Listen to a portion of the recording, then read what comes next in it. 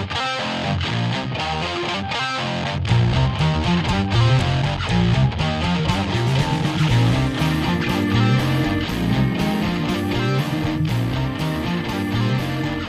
right, class is in session. Welcome to Smarten Up, your education in professional wrestling. I am one of your hosts, Stephen Claypool. I am the other host, Drew Zalitas.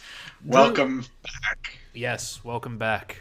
Drew, before we get into our main topic today, I have a fun experience to share. I love it. I'm already loving it. Yes. So since we last spoke, there were two wrestling shows that I want to talk about for a moment. One awesome. of which my wife and I attended in the Bay Area. We went and saw a SmackDown house show the night before TLC in December. It was in Oakland. The headline match was AJ Styles against The Miz. The secondary main event was Charlotte Flair and Asuka tearing down the house. And, you know, while I was there, I was just reflecting on the atmosphere of a house show, which we've talked about in an earlier episode, how different and unique house shows are in terms of their feel. It was a very loose show. Anyone who was going to be in a TLC match the next night was probably going about 75%. They were storing up their energy. But it was a really entertaining, enjoyable show. And when I left, I talked to my family over the next couple days, and I said it was a lot of fun. You should go at some point. Well, last Friday, my parents went to their first professional wrestling show. They went to a Raw house show in their hometown of Charleston, West Virginia. Okay. The big draw on this one is it's one of the house show tours that John Cena is actually making appearances on. Oh, yeah. So, he was kind of back for the holiday time, which is also, as I understand it, very lucrative for WWE's house show circuit. Yes. It's kind of like, not to develop, but it's like, that's also when the Harlem Globetrotters are touring. They're always doing the Christmas shows, the holiday shows, so WWE does very well then. Yeah. So my dad said that the only other time he had ever seen a live wrestling show was like in 1981 and Dusty Rhodes was on the card. And my mom had never seen a live show. They loved it. They absolutely loved it. They were very impressed by Sasha Banks and Bayley.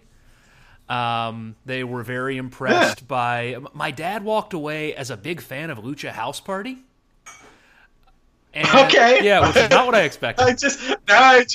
I'm just loving this image of him like in the mask doing doing the cheers. He was all into it. Yeah. They were both thrilled with John Cena, and they were both very impressed by how large Drew McIntyre was. Yes. And the reason I bring up the show or the story is that we've talked before about, that how do you get someone into wrestling? And my folks, when I was a kid watching wrestling, they would watch, but they were never going to any shows or anything like that, and they haven't paid attention in 15 years at this point. But going out to a live show, and specifically a house show, and just being in that atmosphere, they're back into it hard now. They're asking questions. They're excited about the next time they come to town. And just the magic of the live experience. We've talked about it, and this was a very, very tangible manifestation of that. That's awesome. I haven't gotten to this point yet, but after last time I talked about going to that Starrcade unique house show with Maggie, and I guess we told my parents about it over the holidays, and they still were like, "Oh, okay," and maybe they never believed me, but maybe they believed Maggie when she said she ended up enjoying herself, as that was her first show.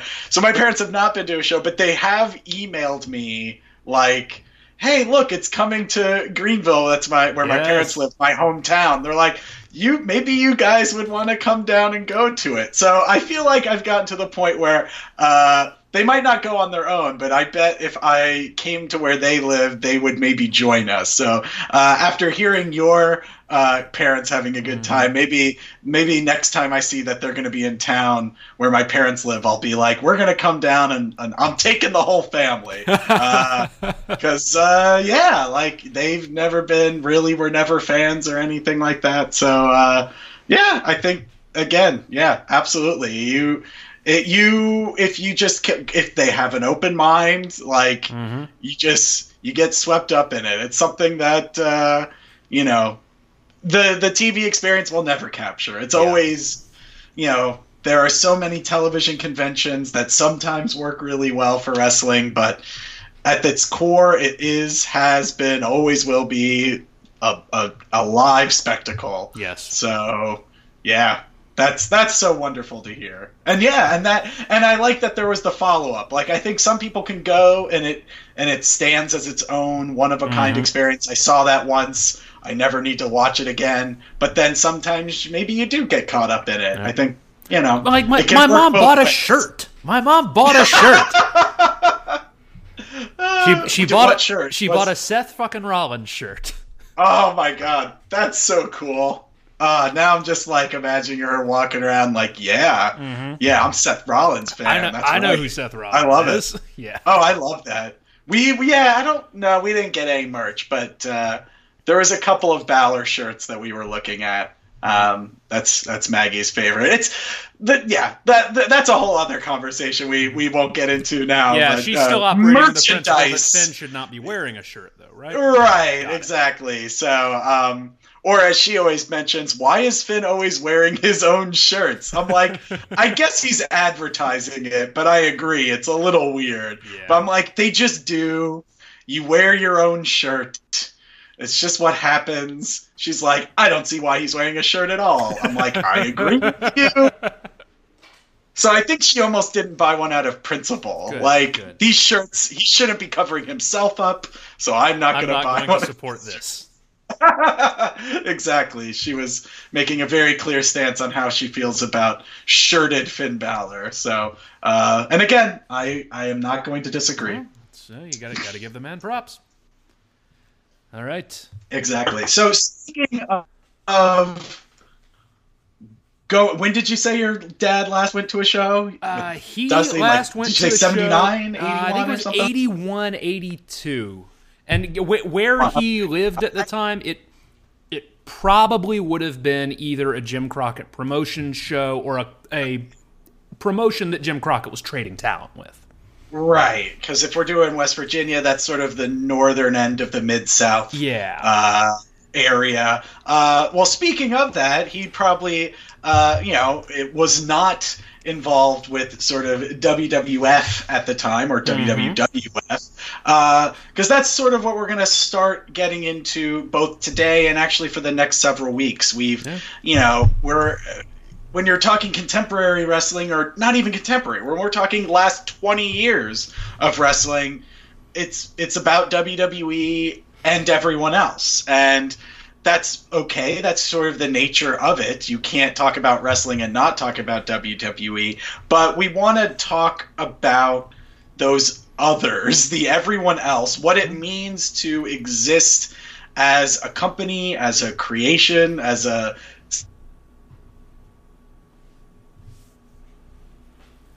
Oh no, Drew. Can you hear me? Am I getting lost? Yes. Yeah, you were lost for a minute, but now you're found. That's all right. I'll pick up a little bit in there, and we can splice. But yeah, how to exist sort of outside WWE, but in relation to them. And so, in order to do that, we want to sort of talk about first how we got to that place. What were the other sort of promotions coexisting with, at the time, WWF before they became the monolith that they sort of are today and have been for about 20 years.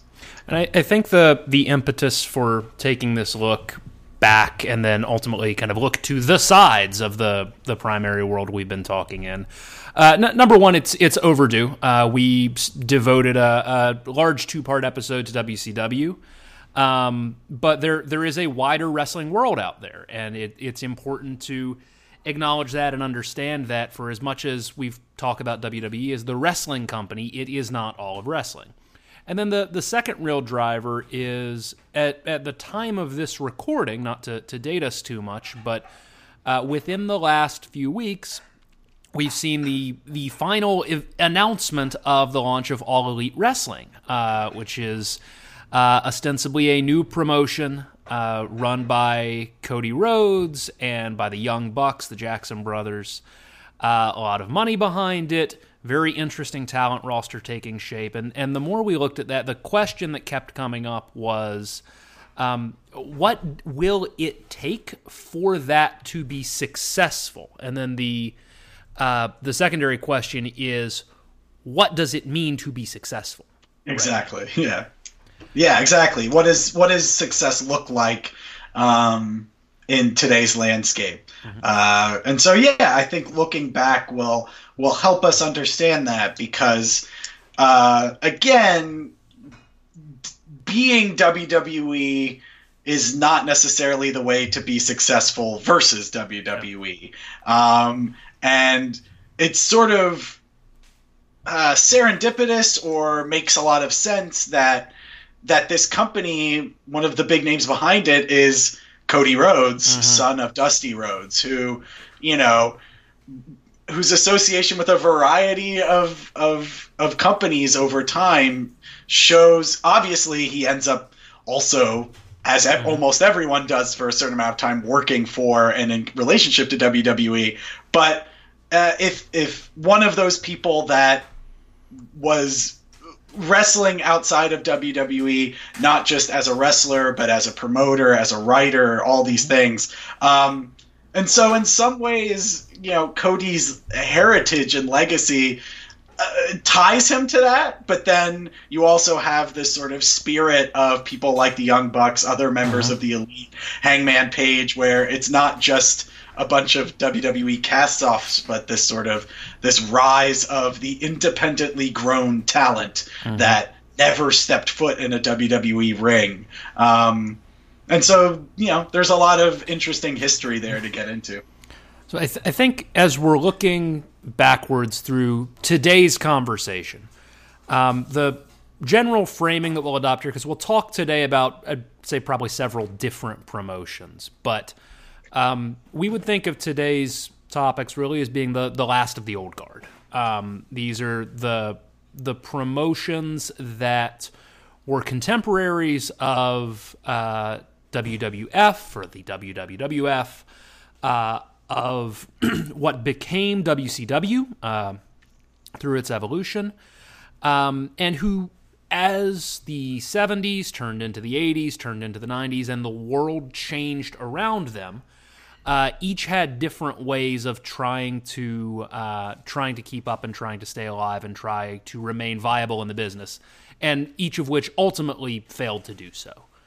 And I think looking at that base of companies, we will find things in that will be instructive as to what not to do when trying to compete with the behemoth, and how you are defining your success and how you are defining what it is that you want to achieve. Whereas the second half, the sort of post-WWE, post-consolidation phase of our series, will probably look more at companies that have, to one degree or another, largely succeeded in surviving in a post-consolidation world.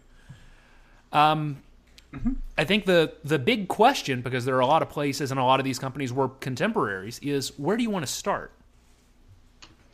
If we want to go sort of historically, I think kind of the early 80s, this sort of basically when Vince McMahon starts establishing sort of the WWF as a national promotion, sort of setting the terms for what wrestling will become, though it was not a proven success yet. So what else was going on in the early to mid 80s, and why some of those things that were going on ultimately didn't succeed? If we want to look at sort of, perhaps the most indicative of that, and maybe it's kind of we're starting this story at the end of, or at least the beginning of the end of the AWA, was the sort of when Hulk Hogan sort of jumped ship in 1983 to Vince McMahon's company. Now, to be clear, this wasn't like when Hogan goes to WCW in the 90s, where you have like, this guy is the biggest name in wrestling. He was not much of anyone in the AWA. McMahon sort of turns him into something, but it speaks to changing conceptions of sort of wrestling. So the AWA, the American Wrestling Alliance, or Association, excuse me, thinking NWA, the National Wrestling Alliance. But the AWA is sort of, again, if we're coming off of what we've talked about previously on this show, this sort of regional era, it was a large territory, but it was still basically Midwest. Minnesota, Wisconsin, Chicago, kind of upper Midwest. Right, and it definitely expands beyond there, but that's your sort of hub. It's still not national as much as the name might suggest. It has those relationships with other regional promotions, so it can have a more national feel with trading and exchanging talent, but you're definitely sort of Verne Gagne's baby running out of Minneapolis, Minnesota. So I think maybe starting there with what they were doing, but then what they tried to keep doing in those sort of 80s days where things really started to change. I think that's a great starting point for a couple of reasons. One of which is the characteristics that we see in the AWA, I think, are fairly common for a lot of the companies that we're going to talk about here. In its founding, its rise, and its eventual fall. It was pretty archetypical of a lot of wrestling promotions of its days. And once you got past WWF and Jim Crockett Promotions, it was a major player in the world of wrestling. And second, because I think Verne Gagne himself, the founder of the AWA, its standard bearer for a long time, owner, and the man who basically saw it from cradle to grave, is such a fascinating character and so emblematic of the kind of wrestling promoter that Vince McMahon was explicitly aiming to put out of business. So the AWA, a promotion based in the upper Midwest, kind of the, like we said, Chicago, Wisconsin, based in Minnesota, was founded by Verne Gagne to break away from the NWA. And we think of Gagne in his later years as kind of the older man, the grand old man of wrestling. But in his early years, he was a rebel and an innovator and someone who had a very clear view in his mind of what constituted a correctly run wrestling promotion. Gagne was himself a technical wrestler. He was a classic babyface. And he saw the wrestling world in terms of a core of technical talent that was supplemented and augmented by colorful characters that audiences could connect to beyond the kind of standard grappler steps into a ring in a singlet. In a lot of ways, he was the guy who, particularly in the 60s and 70s, took the model that Gorgeous George had established as an individual wrestler and spread that as a promotion-wide philosophy of you are your character, and that is as important as you being your wrestler. Yeah, I mean, for all the credit others get, I mean, I agree with, you could look at that as a sort of modernization of wrestling, at least in the sense of like the biggest of, establishing that large shift of emphasizing character sort of over technical skill. Not that there wasn't, as you said, sort of really quality technical wrestlers, but that emphasis of character. There's a reason a lot of the biggest characters that would go on to become the big characters associated with WWF in the 80s started in AWA. They sort of cut their teeth there. Beyond the sort of characters, the idea, a lot of, there was obviously some of this in NWA as well, but some of the super cards that we've come to know and love, some of the use of managers and interference, a lot of those sort of things that made wrestling more than just two guys get in a ring and pretend to fight, are really coming out of that Verne Gagne school, literally and figuratively, of wrestling. And he's such an interesting guy who crosses both of those periods. As a wrestler, one of the more sort of technical, remembered as one of those sort of old school guard of like just big men who do sort of grappling, but also emphasizing this character part is always really fascinating. Yeah. I think that what the thing that Gagne really did and how he structured his promotion and the basis of competition that he set up in the world of territory wrestling was, you as a wrestler will come to my promotion and I will make you into a character. I will make you into a brand that you can carry with yourself.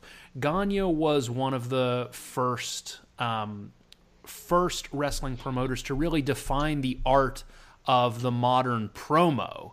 Not he himself, because he was not a particularly exciting talker, but in terms of creating an environment, that classic backstage interview structure, not coincidentally, with Mean Gene Okerlund as his interview man, to allow his wrestlers to flex and show personality that they could not show in the ring. And you would think of someone, again, like Gorgeous George doing that very much on his own terms and grabbing whatever mic was available, but this was all up and down the card. If you're going to be here, you are going to have a character. And the list of alumni that come out of that territory and go on to bigger and better things is enormous. I mean, we talk about Hogan and Okerlund already. Bobby Heenan, this was his home territory. Shawn Michaels and Marty Jannetty got their starts here. Kurt Hennig famously got his start in the AWA. Scott Hall was in the AWA. I mean, the list becomes very long. Right. Mm-hmm.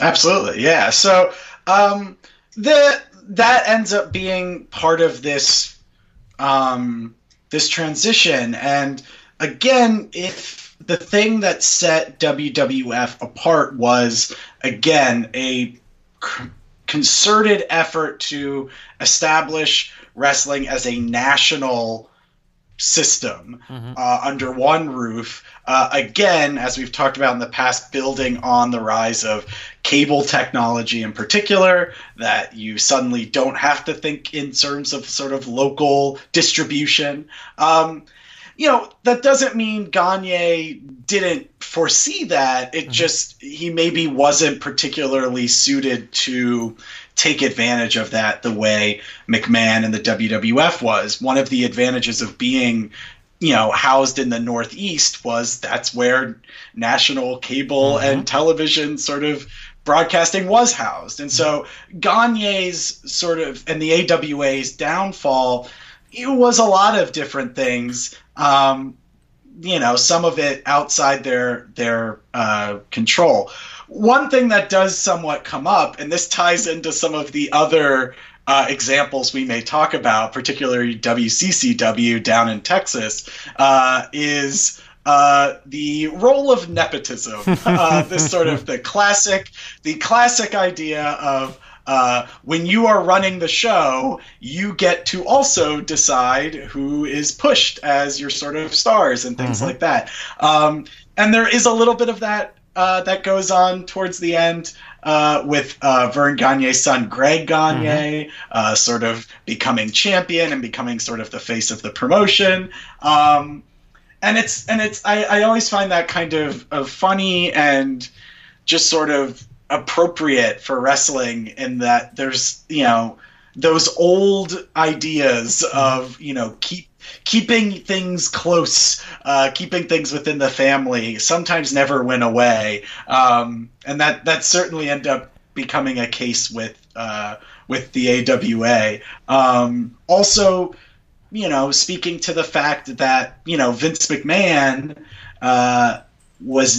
he worked in the business with his father, but he was never a wrestler. And I think that matters as well. This was not a wrestler running a wrestling company. This was someone related to wrestling running a wrestling company. And again, something we might want to keep in the back of our head when we look at a lot of these examples we see through the next series of episodes, whether that's Impact, ROH, or the upcoming AEW. Is there a difference there when who's behind the scenes is the same as the people in front of the scenes? Yeah, and with Gagne in particular, Gagne was, before he broke away and formed the AWA, he was an NWA wrestler. He was a regular contender for Lou Thesz's NWA championship. Gagne was, he was an old school guy, and by the time we were entering into the 80s and Vince McMahon was making his run, Gagne was born in 1926, and he was not a young man at that point. He was not an old man, but he was no longer the young man who had broken away from the wrestling world in defiance for his own ambition. Gagne had an idea of what he thought wrestling was. And Gagne, I think if he had been 20 years younger at that point, he might have had some flexibility in him to be more nimble. The famous story around Gagne losing Hulk Hogan out of the NWA was Hogan had left the WWF and appeared in Rocky III and became a hot commodity from that. He comes Thunder Lips. He comes to the AWA, becomes very hot in the AWA, and really kind of starts developing what would be the Hulkamania character, and ends up in a long simmering feud with Nick Bockwinkel, who was Gagne's great champion of the kind of second half of the 70s into the 80s, his standard bearer. And Bockwinkel, who I adore as a wrestler, was one of these great technicians and very old school in terms of his presentation. He was wonderful. Gagne refused to put the AWA Heavyweight Championship on Hulk Hogan's waist. And there is an argument in there that Gagne tried to make that, well, it's better if Hulk is chasing and kind of that side of it, and there's some truth to that. But ultimately, Verne Gagne's idea of what a champion should be and what a promotional standard bearer should be was that old school technical wrestler. And Hogan, who very much was not that, was not going to be the standard bearer in Verne Gagne's AWA. When this goes down and Hogan leaves, Gagne never really recovered from that. His closest bet to doing so was when he made Curt Hennig his champion several years later, and Hennig was gone within a year because at that point he could see where the dollars were. Yeah, so to say there was certainly coexistence for a little while between AWA and WWF pushing national, but for the AWA, this was definitely, as you sort of said, this was sort of past their prime, so they were never really positioned to coexist or challenge WWF. It really was a pretty quick takeover.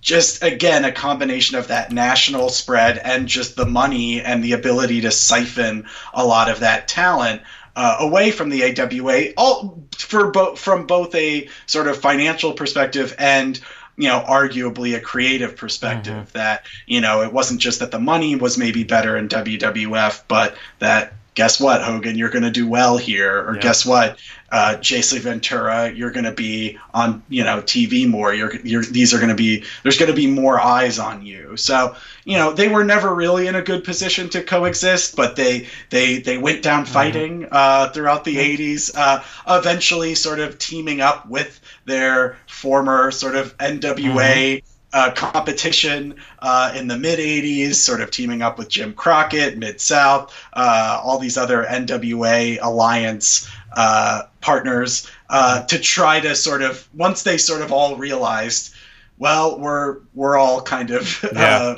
screwed here now that the WWF has established a foothold, particularly after WrestleMania. At the time just called WrestleMania, now WrestleMania 1, sort of establishing all right, here, 1985, this is sort of a big deal. So yeah, never really coexisting, but sort of the last gasps, I would say, of much more traditional, a traditional style of running a promotion. Yeah, and I think when I ultimately reflect on what was the downfall of the AWA, it was not dissimilar to the story that you would think of any kind of successful company in an industry when the industry kind of moves past that company. The AWA was tremendously innovative in its time, and its time passed, and it took a little while to die, and it did not outlive its founder. That is a more normal story than the story of the WWE.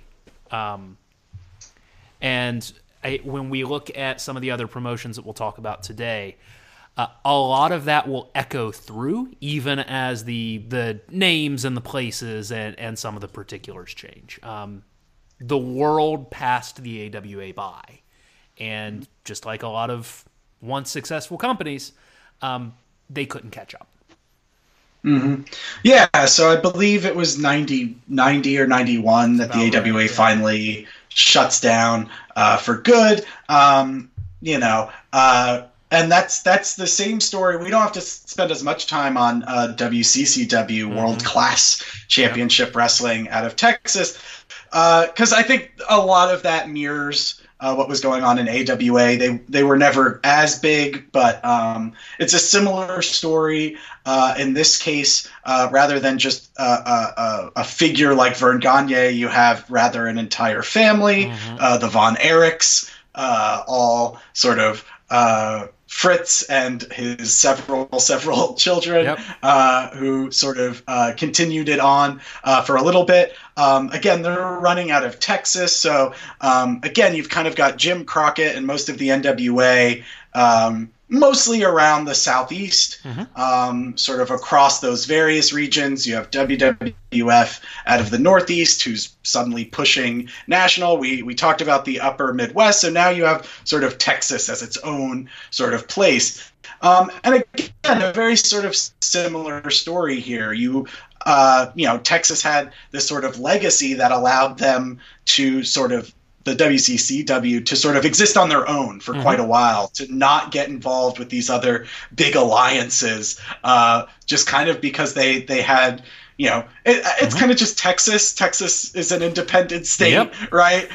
Texas is the most we could be our own country state, and so I think there's something to that with WCCW. But again, a very similar story. You have in this case, a close-knit family sort of running things. The Jarretts get involved, so it becomes an extended family, but there's still this sense of keeping things close. But it's another place where a lot of really big names sort of start before later ending up in WWF. In this case, names like Mick Foley, the Freebirds, Jake the Snake, all sort of running through this sort of Texas-based promotion.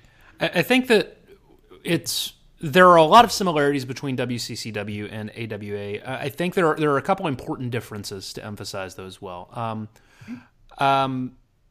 First of all, the AWA, one of the things that the AWA did really well through its rise and into its fall a little bit was make use of television. AWA was a very television conscious promotion.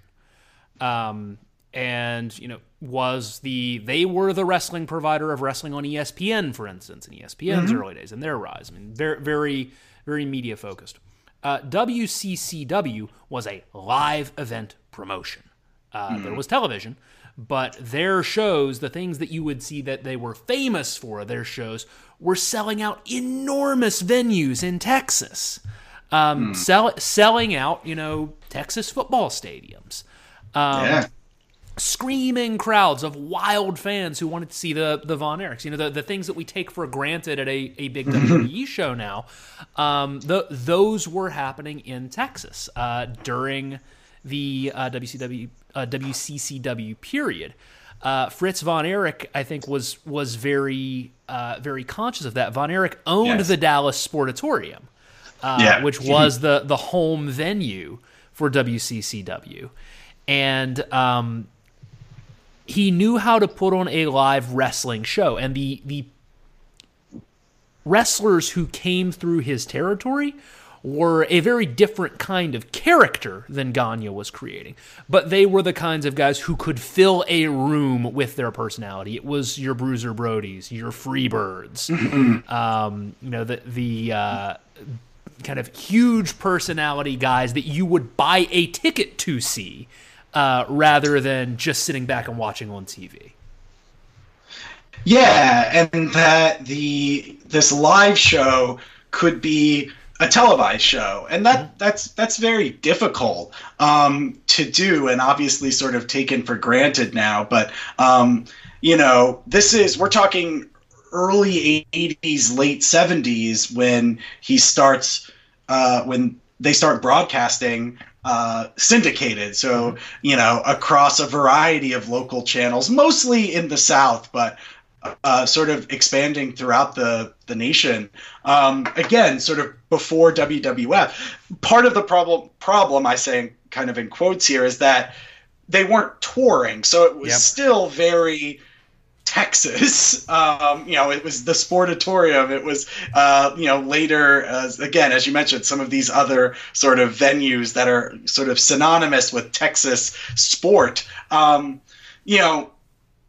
That sort of Texas pride perhaps limited the ability for that, even though, in its early days, WWF also only really taped out of the Northeast, but that's just taken as a given that if something's in New York, it's sort of American, but if it's in Texas, it's not. Like Saturday Night Live is always from New York. Coast to coast. But we don't think of that as like, but Saturday Night Live's only New York's comedy. Maybe a little bit, but not really. But there's a little bit of that Texas stink, and I say that in a very loving way to WCCW. It was as a promotion, both in those terms and in terms of booking philosophy and everything about the way it was structured. It was inward facing. It was not facing the world. It was facing in. Right.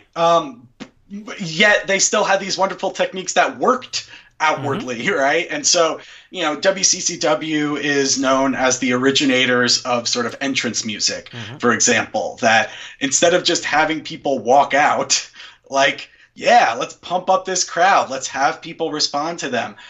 Even just a lot of dynamic camera angles, the simple effect of switching cameras in a match rather than just like maybe having like one wide cam and one close. It's so simple but so important to not just getting across what's happening on this live show, but doing so in a way that's dynamic. So even if you're watching at home, you feel more engaged in the product rather than, it's not just a sporting event where, I just want the most clear-cut shot so I can just see what they're doing. I don't want a bunch of edits. Obviously, it can go too far. If you look at some contemporary WWE programming, the edits can go too far. But it does make it dynamic. It does make a difference than just sort of pointing a camera at the ring and letting people go. So simple things like that, the sort of sound, the sort of the bits in between the matches, the introductions, the opening sequences. These are some of the oldest wrestling footage. You could go back as someone living today and watch it and not feel totally disjointed. If you watch things before this, you might be like, oh my gosh, this is so slow or just so foreign. You watch WCCW, you get it. Like you can, and this is stuff that's over 30 years old, but you're like, it's like certain old sitcoms where you're like, sometimes if you go back to some really early sitcoms, you're like, whoa, this is how it moved. It's a different pace. This sets the pace for televised live sort of wrestling. Well, I think the two things that contributed to that were, there's a stylistic component and a component of substance. So you mentioned the way that the show and the event was put together, in terms of how it was presented, how it was televised, how it was shot. And I agree with you. Like, if you have the WWE Network, which I guess that tells you how this story ends, you can watch old WCCW shows right there, and they hold up a lot better than, I would say, even a lot of WWF shows from the 80s. Oh, absolutely. They're very well done, and the guy who we have to mention as part of this that would not get called out in the family conversation is Playboy Gary Hart, who was for a number of years the primary creative force in WCCW. Including during kind of its golden age rise period. There's that piece of it in terms of presentation, but then the other thing of it was the wrestling itself. One of the things you would see in different promotions around the country during this period of time was a distinct in-ring style. And this is something that when we get kind of down the road into our other conversations, Ring of Honor has a style. New Japan has a style. And at this point in time, WCCW had a style. And there were kind of two components to it. One was when the Von Erichs were involved, it was, superheroics and high flying and squeaky clean all American boys. And when anyone else was involved, it was just fighting. It was violent men fighting each other.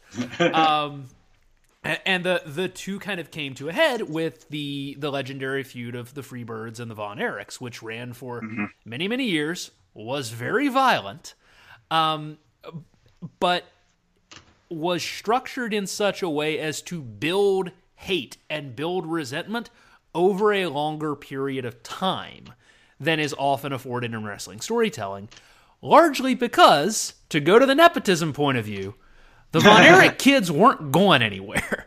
Oh, yeah. No, I mean, and I think we mentioned this briefly when we, our first trip back to this sort of regional era of wrestling. It's not, yes, it's nepotism, but it's not simply, it's strategic. Right, exactly. It's not simply, I want to put this person here because I like them. But right, people can move around. It's less risk in putting your child or putting, as we talked about, when you're choosing who wins, when you're choosing who's your champion, you're making an investment, and that is a safe investment when you are personally related to the person you're investing in, because they are less likely to sort of turn their back on you or leave or not show up for an event.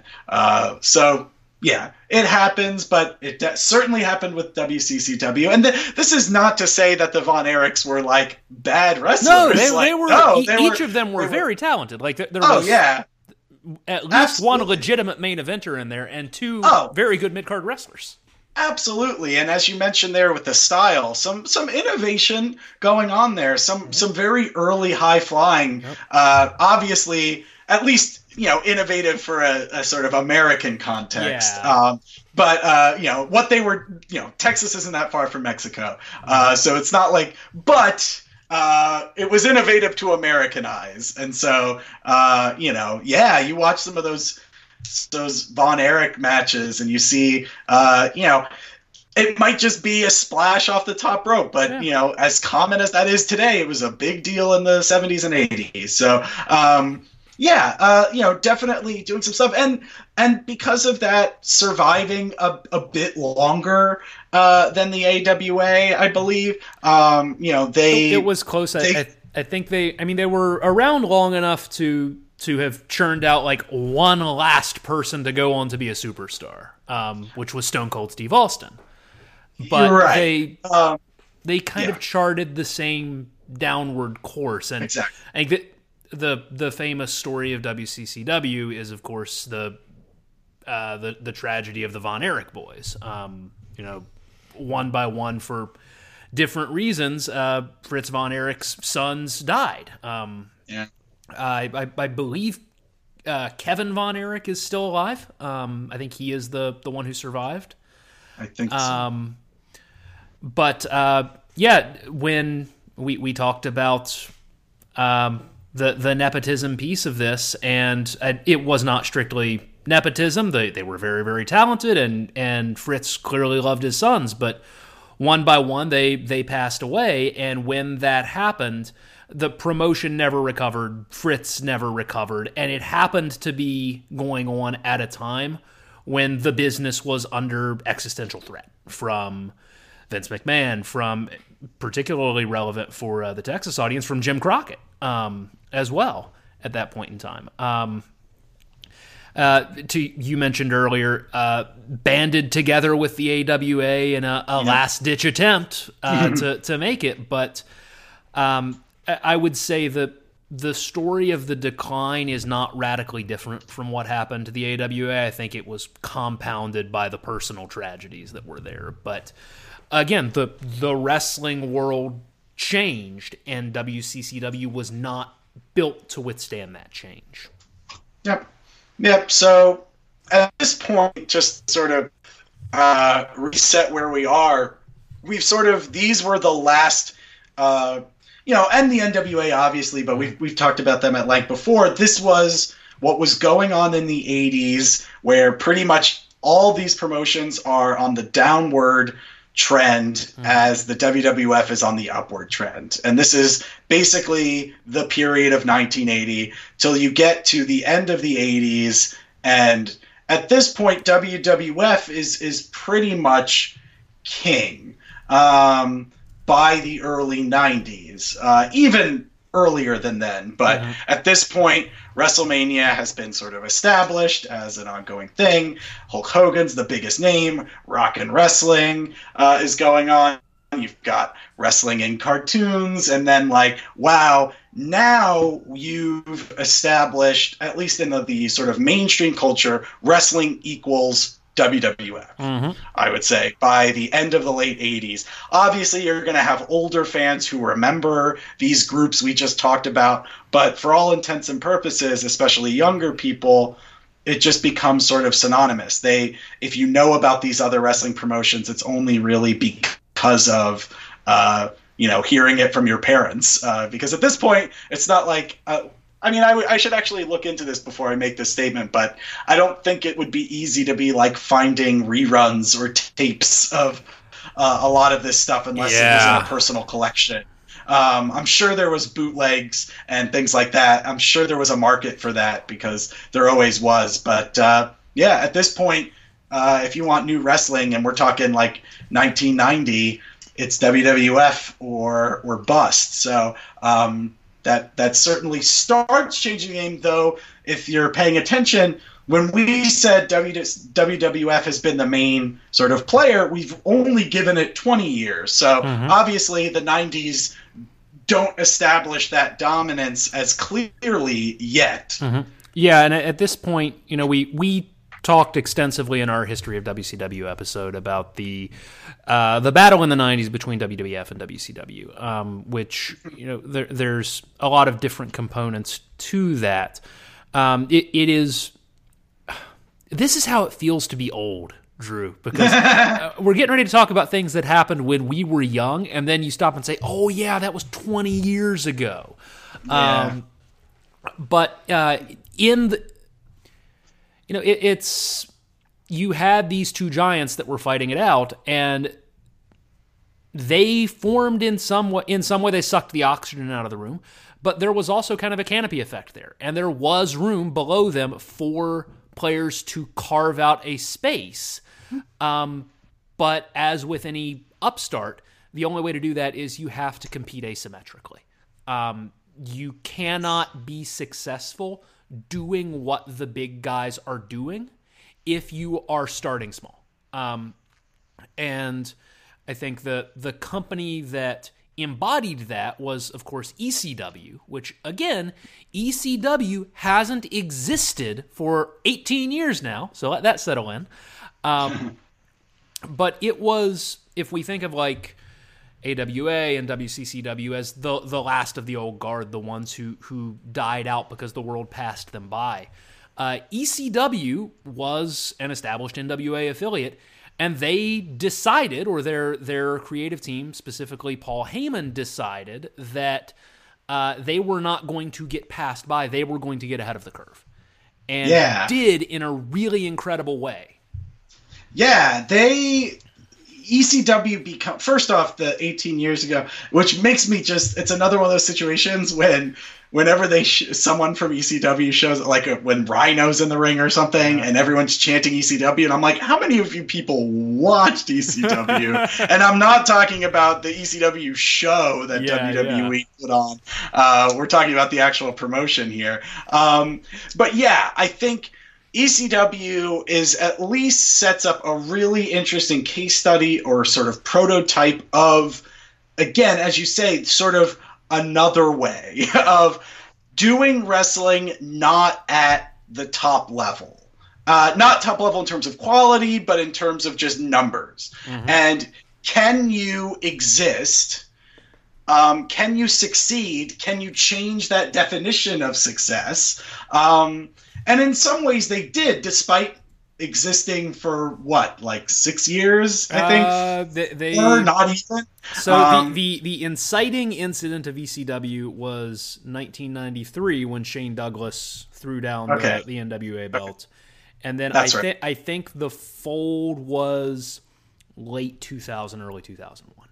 Yeah. So, such a short amount of time. So if anything, I don't think that diminishes what they did. In some ways, it's like, how can a promotion that existed for so short of time have such a sort of prominence in wrestling history? Speaks to how influential they are. But influential not just in the ring. We'll talk about that, obviously, of sort of pushing the boundaries in terms of graphic content, sexual content, violent content, hardcore wrestling. Like, we can talk about all of that, and we should.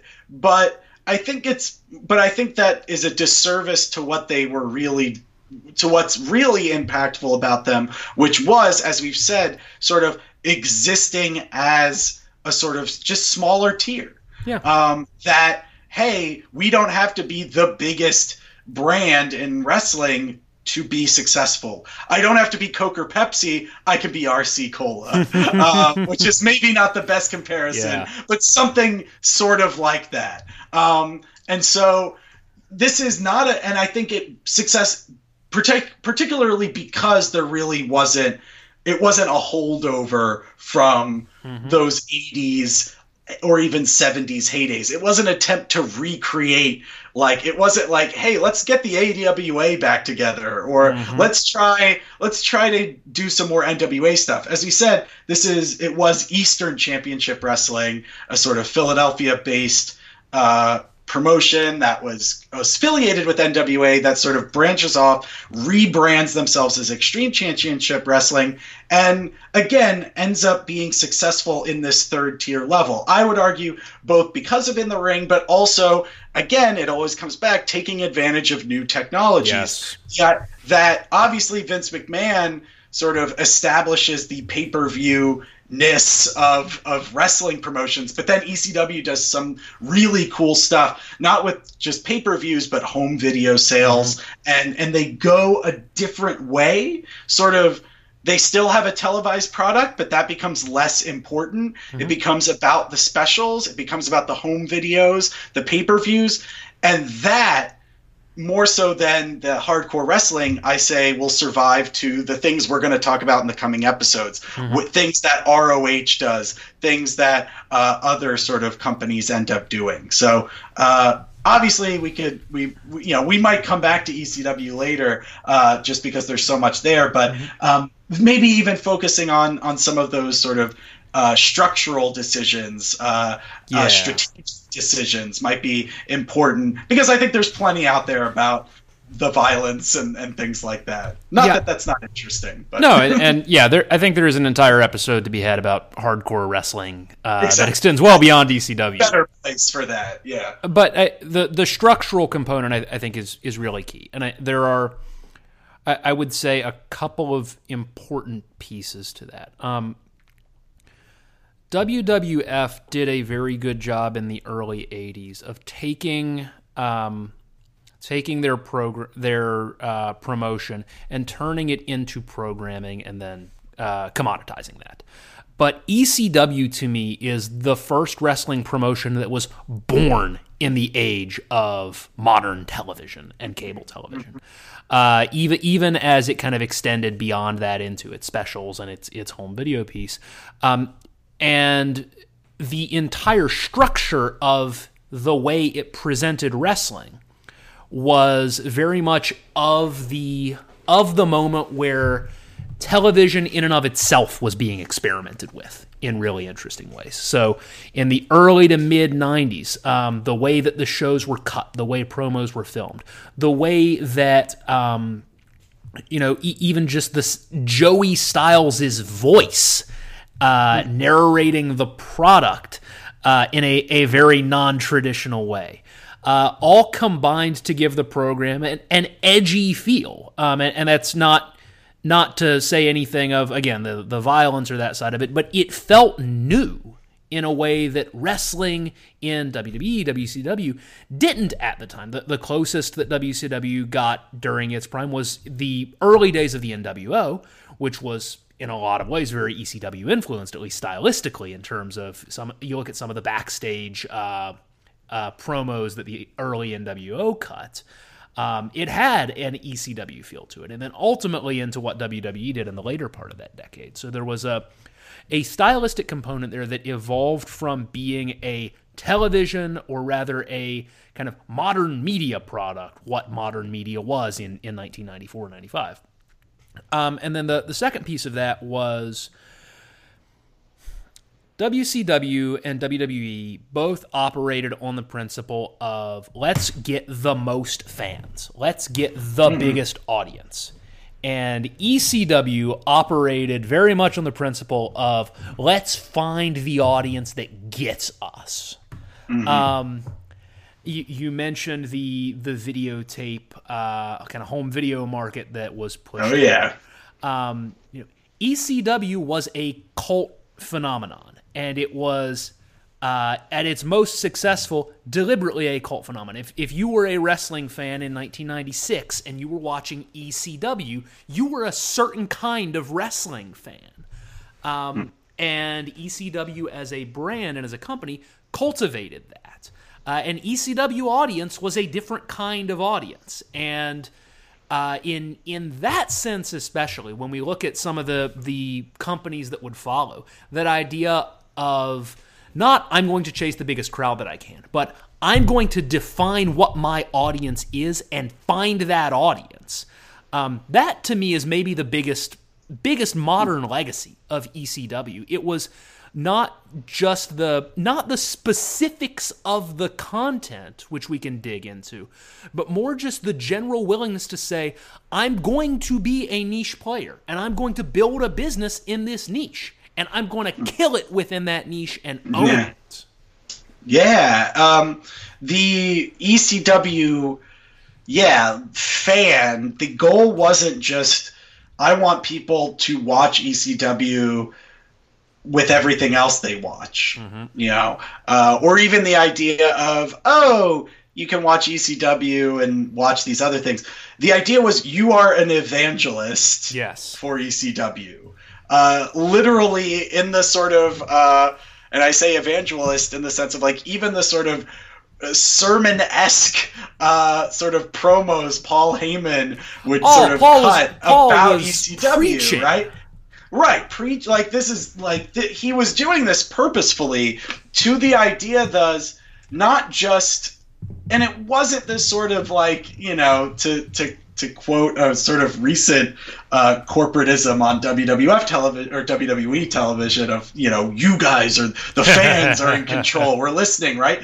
It never came across like it was literally like you guys watching ECW love this shit.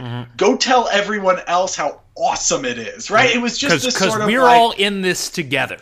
We are all fighting this together. And the aesthetic was part of that. They in some ways they used what could be conceived of as weaknesses. The fact that they weren't touring. It was almost always in the same arena, and it was a tiny beat-up arena. Calling it an arena is very generous. Right, exactly. The fact that, they didn't have fancy graphics packages, or they didn't have like a fancy stage and that characters walked out. They used the weaknesses or the deficiencies as strengths. Mm-hmm. That was the appeal. So instead of trying to be, glitzy, instead of trying to be what they couldn't be or what would look cheap if they tried to fake it, what if we do that on purpose? That's one of the reasons why when WWF later tried to revive ECW as a WWF brand, it didn't work because it had the gloss and the sheen of a big multi-million-dollar company trying to do a sort of punk. It was like, trying to do a punk rock aesthetic, but you're a mainstream music company. It doesn't work. ECW actually was what they sort of claimed to be. It was, Paul Heyman was an on-camera figure, not just because he was a good talker, but because we're not going to hire someone else to do it. Like, they emphasized the cheapness a lot of times, both in the aesthetics and even on air, the sort of cheapness of the brand. And so that positioning themselves as an aesthetic difference, as a structural difference, inured the fans to become sort of evangelists to say this can be different. It's also what I would say allowed ECW to coexist to the point where the WWF didn't fear them and even partnered with them. When ECW sort of invaded WWF and they ended up having a working relationship together, that's a very interesting, savvy move. One we'll talk about more when we talk about some of the things with ROH and things like that, or even some of the sort of smaller regional promotions that end up becoming these sort of training grounds for WWE. It's interesting that happens this early in the midst of, this sort of battle between WWF and WCW for sort of Monday Night Supremacy. Here's this ECW existing on its own, but actually being acknowledged by WWF, which I think is a massive, it played a massive role. It actually doesn't get talked about that much in terms of the WCW, WWF history, but I think even just acknowledging ECW's existence by WWF took a lot, because it in some ways had to acknowledge their own weaknesses as a television show. From ECW's perspective, I think they just saw it as a chance to, they were always kind of hanging on by a thread. So it's like, if we can get the mainstream attention, we'll take it. It worked for a few years after it, but eventually, they sort of succumbed, as everyone did. But yeah, it's such a fascinating time in the 96, 97 when you had this sort of ECW started appearing on WWF. This is not normal in the sense of, like, this was not a big thing that, like, America was demanding it. This was still at this point only airing, I think, in and around Philadelphia, or again every so often on these home market home video specials. And it was, I think we talked about why the AWA and WCCW failed ultimately. And I think why ECW failed is just as instructive, but very, very different. And when I think of modern second-tier promotions and how they have structured themselves and what they have tried to do, I think that just as they learned their lessons from ECW about how to define their identity, they have also learned their lessons about where not to go. ECW was the third name in wrestling in the 1990s.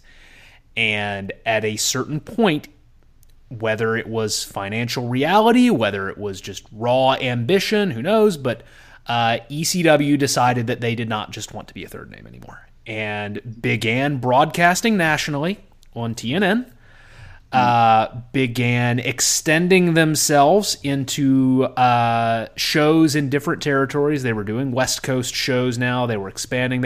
I don't think they were ever a full-blown touring company, but they were growing outward in that way.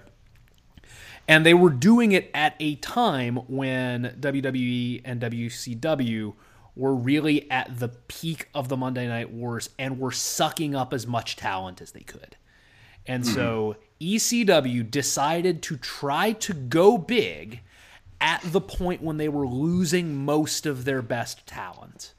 And ultimately, again, it was maybe a more normal story than we've seen with what happened with WWF or WCW.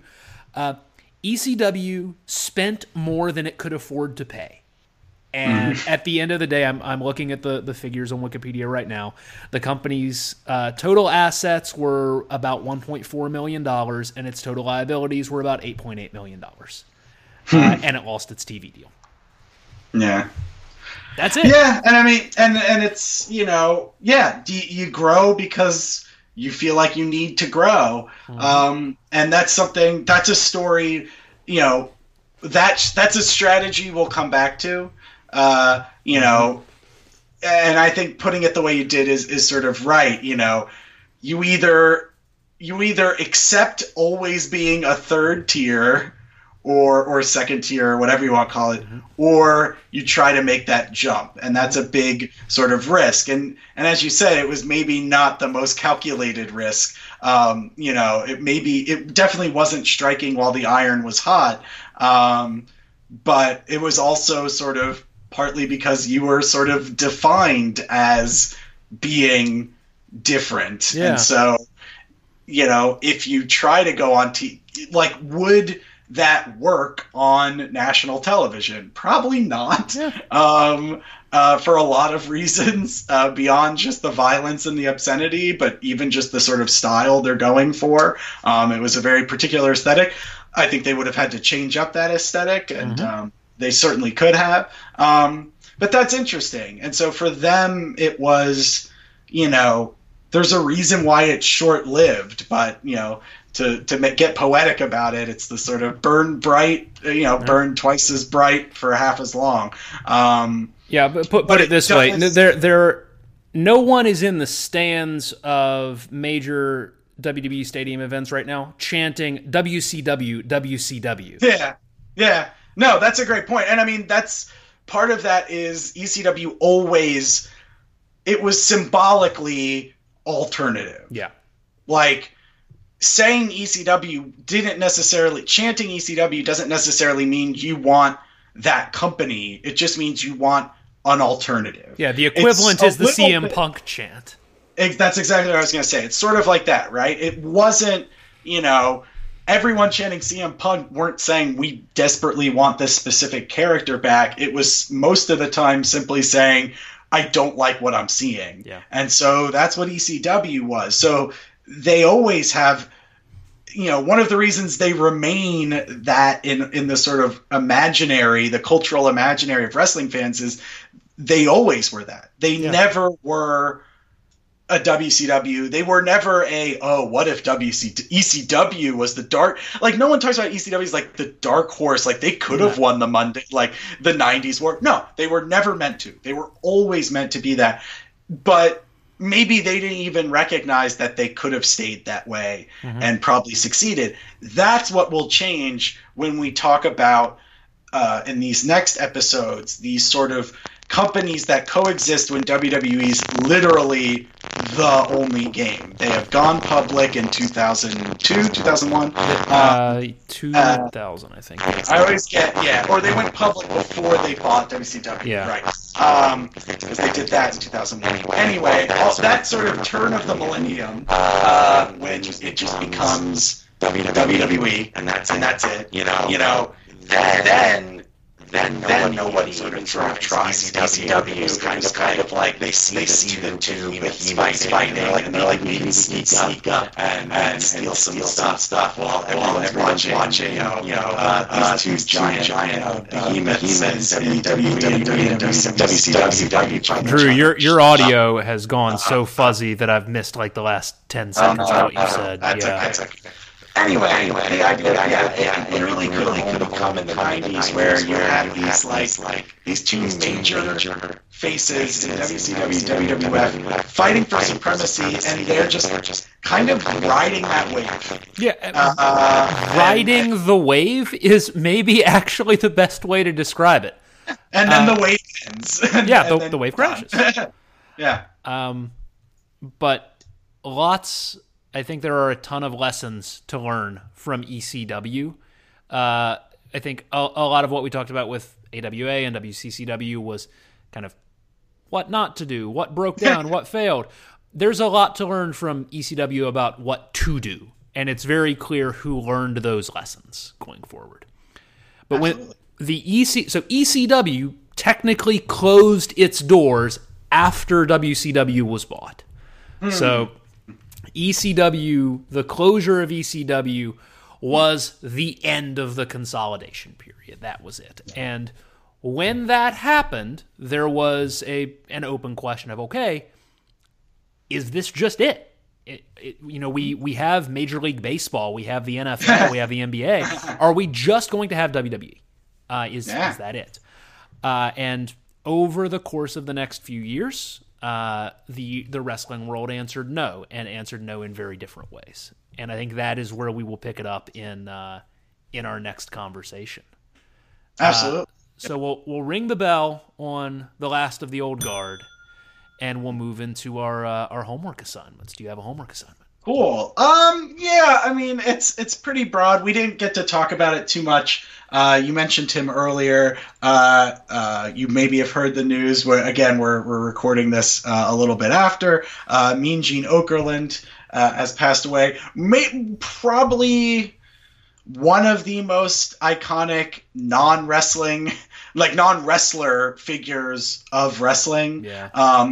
Mostly due to sheer longevity of existing in several promotions, also being both WWE and WCW, one of those sort of rare figures.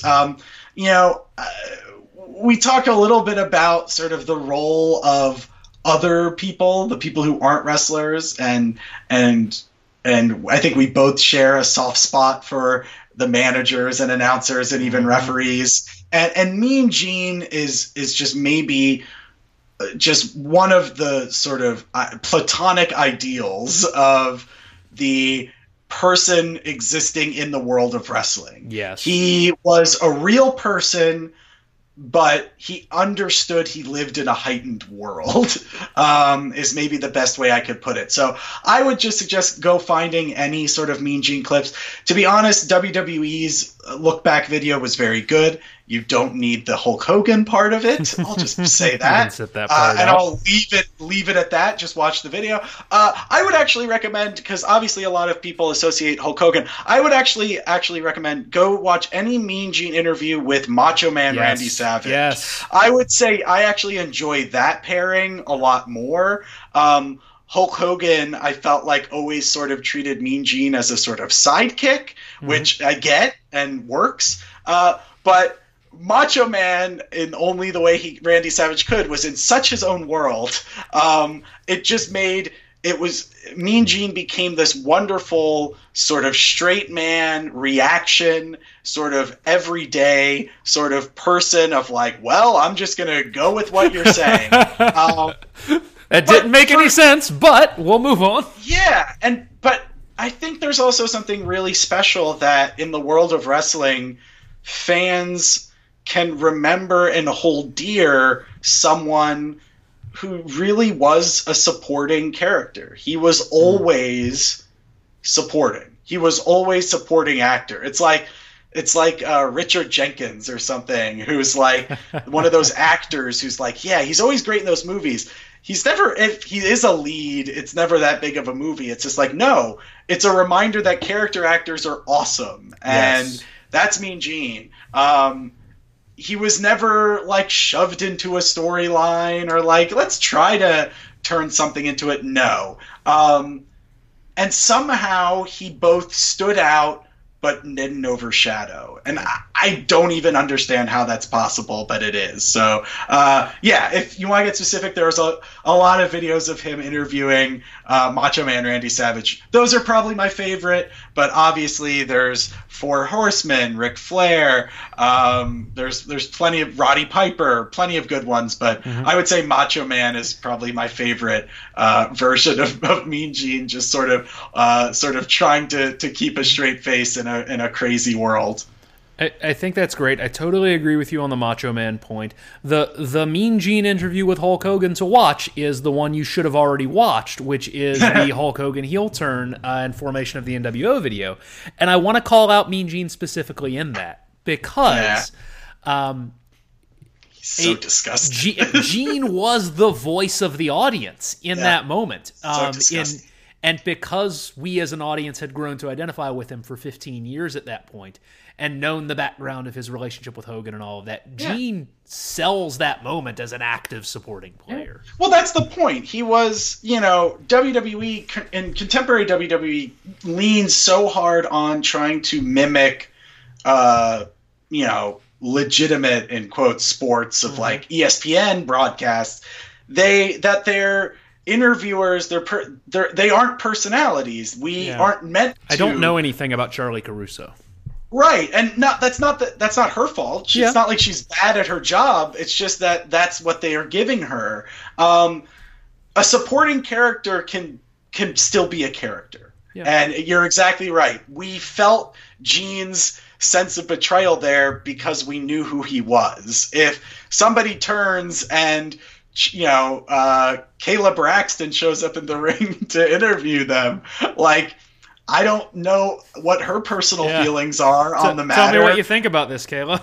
Right, but I'd love to. And in some ways, to kind of link it back very briefly to what we talked about at the beginning, you get more of that at house shows, which is fun. You definitely at mine, Greg Hamilton was like, I'm from Cincinnati. I'm like, I don't even know if that's true, but we're going to cheer you. I'm like, he could literally say that in every town, and no one's going to challenge him. Yeah. But, Mean Gene it's from a different time, and I think there's maybe it's just like it was when wrestling was more of a variety show than a simulation of sports. And what a key player he was. He was. So I am for my homework recommendation, I am going to. We talked about WCCW earlier and the role that WCCW. God, it's so tough. It is. It would have never succeeded. No. 3 letters. That's the most. 3. First thing Vince McMahon did when he came back was drop the third W. The way that they put on shows, the way that they played to massive stadiums, the way that they leveraged larger-than-life characters that were not cartoonish. And if you boil down WCCW to one match or one moment, this is the one that you should watch, and it's the one that everyone's going to recommend, but hey, we're assuming that you haven't watched this yet. December 25th, 1982, the show, the bafflingly named Christmas Star Wars. Yeah, Star Wars! Yep, held at the... I can't believe they got away with that. Yeah, sure. Held at the Reunion Arena in Dallas, Texas. The match is the famous match between Ric Flair and Kerry Von Erich for the NWA World Heavyweight Championship. Flair is the champion. Kerry Von Erich, the hometown boy, is the challenger. Michael P.S. Hayes in the most ludicrous pair of skin-tight blue jeans you will ever see anyone wear as the guest referee. This is WCCW at its peak. It is an exceptionally good match in front of a rabid audience that has a lot of really good, subtle character work going on and builds to its logical and tragic climax. When I watch some of what's going on in NXT these days, with a lot of the work that Johnny Gargano's doing and the Gargano, Ciampa, Aleister Black triangle. I see a lot of shades of the way that characterization is presented in this match in particular, in WCCW in general in this time. Michael Hayes legitimately goes into this match as Kerry Von Erich's friend. And by the end of the match, he isn't. And he's not really sure how he got there, except that his other friend chose to lean the other way. And he's going to go with Terry Gordy at the end. It's magnificent storytelling. It's a really good match. It will show you what WCCW was about, and should just generally be on any wrestling fan's watch list. So you can see it on the WWE Network. You can probably see it on YouTube somewhere if you're so inclined. December 25th, 1982, Christmas Star Wars. Kerry Von Erich against Ric Flair in a steel cage. It's a magnificent piece of work. Awesome. Yeah, a lot of those are really good. As we mentioned before, like WCCW, like those are very watchable shows. If you wanna, if you've watched older things and you couldn't handle it, like there's no reason you shouldn't be able to handle some of these shows. They're really great stuff. Yeah. Before we close out, I have to ask, because the answer is no for me, but it's on my list. Have you watched Wrestle Kingdom 13 yet? I did. Yeah? I did. What were your thoughts? Yeah. It was very good. It was a very good show. And New Japan is very interesting. In terms of, like, sometimes they make really weird sort of choices overall, but they know how to put on that show. There's a reason that's show, like, there are people kind of like me who don't really watch much New Japan elsewhere, but you can tune in to Wrestle Kingdom and be like, all right, I am all in on this. Pun, I guess, not intended. Yeah. No, it was very good. There was an overall sense of change and finality. Like, this is right before AEW is officially announced, but it's sort of, everyone sort of knows it's coming. And, Cody has a really bad match with Juice. I shouldn't say, it was just like, it was just full of it. Apparently Cody was working injured, and so that's why Brandy was getting involved. Oh, whatever. And the Young Bucks were kind of phoning it in. There was this sense, and then with all these people, sort of anyone involved with AEW sort of losing, there was this sense of, are these people all leaving? And then if they're all leaving, where does that leave New Japan? Like, all this work that they've done, specifically this work they've done investing in US. Yeah. On the show, they announced a lot of big upcoming shows, like the G1 and things, will be starting in the US, and these big shows. There was this weird, I had this sense of both like, oh wow, that's really cool, but then these other moments of like, oh, like, is this gonna, have they relied maybe too much on these sort of not, in some ways homegrown talent, but people who maybe were always at one point wanting to go back to the US, either to WWE or to their own thing. So it was very interesting, but in terms of putting together a show, I thought it was great. The matches were varied. You had some like technical blowouts. I didn't know. I mean, starting with, if you watch one show, watch Kota, or one match, go watch Kota Ibushi, Will Ospreay, and Will Ospreay. It's unbelievable, and not just in the sort of like, they're very good at flips. They do some wonderful groundwork, wonderful storytelling. Such a good match. Then you have the hardcore match with Jericho and Naito. You have the sort of the epic and the championship. Jay White and Okada have their own sort of match. I'm not a fan of Jay White, but I liked what that match was attempting to do. I thought it's just a very well put together show. You can know very little about it. You can literally not know who these characters are, and you'll freaking enjoy it. I think it's just, there's something sort of very unique about it. But yeah, I really liked it, and it's a rare show that also flies by. You're like, wow, like this is a lot of wrestling, but it flew by for me watching it, and I think just because they kept showing new stuff, and it's just like it's a well put together card. Yeah. Awesome. So yeah, check that out. There's some extra credit if you want. If you haven't, Wrestle Kingdom, I just very quickly, if you don't know, it's kind of the WrestleMania. It's the big show for New Japan Pro Wrestling, which is the biggest promotion out of Japan. But they have a lot of Americans on there. Big WWE names like Finn Balor, AJ Styles. They all sort of got their start. Brock Lesnar, I believe, was champion. Even Brock Lesnar, yeah. They all sort of had big runs there. Before coming back or coming stateside. So, Chris Jericho being weird again, but God love him. Yeah. I mean, he's clearly enjoying just trying new stuff, and I love him for it. So it doesn't always work, but I love him. We have resisted doing like wrestler centric episodes of this show.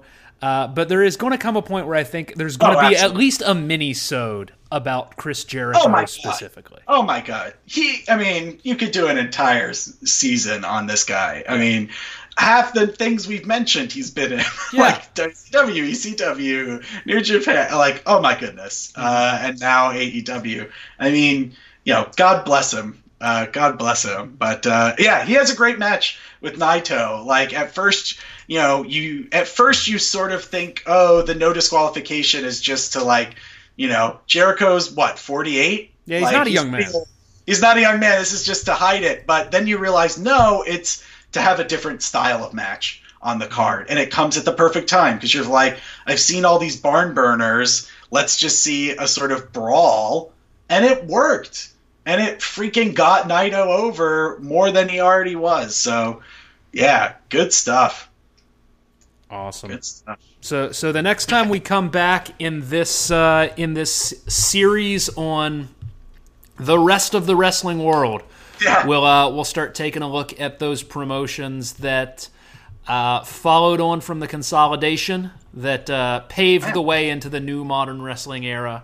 But that'll be next time. For this time, I'm Stefan Claypool. You can find me on Twitter at STEFANCLAYPOOL. And I'm Drew Zalides. You can find me on Twitter at DRZOLIDES. Come say hello. Yes. And with that, we'll ring the bell and class dismissed. That's our new thing. Bye. Class dismissed. Bye. Bye. Bye. That's my not new thing. That's our old thing.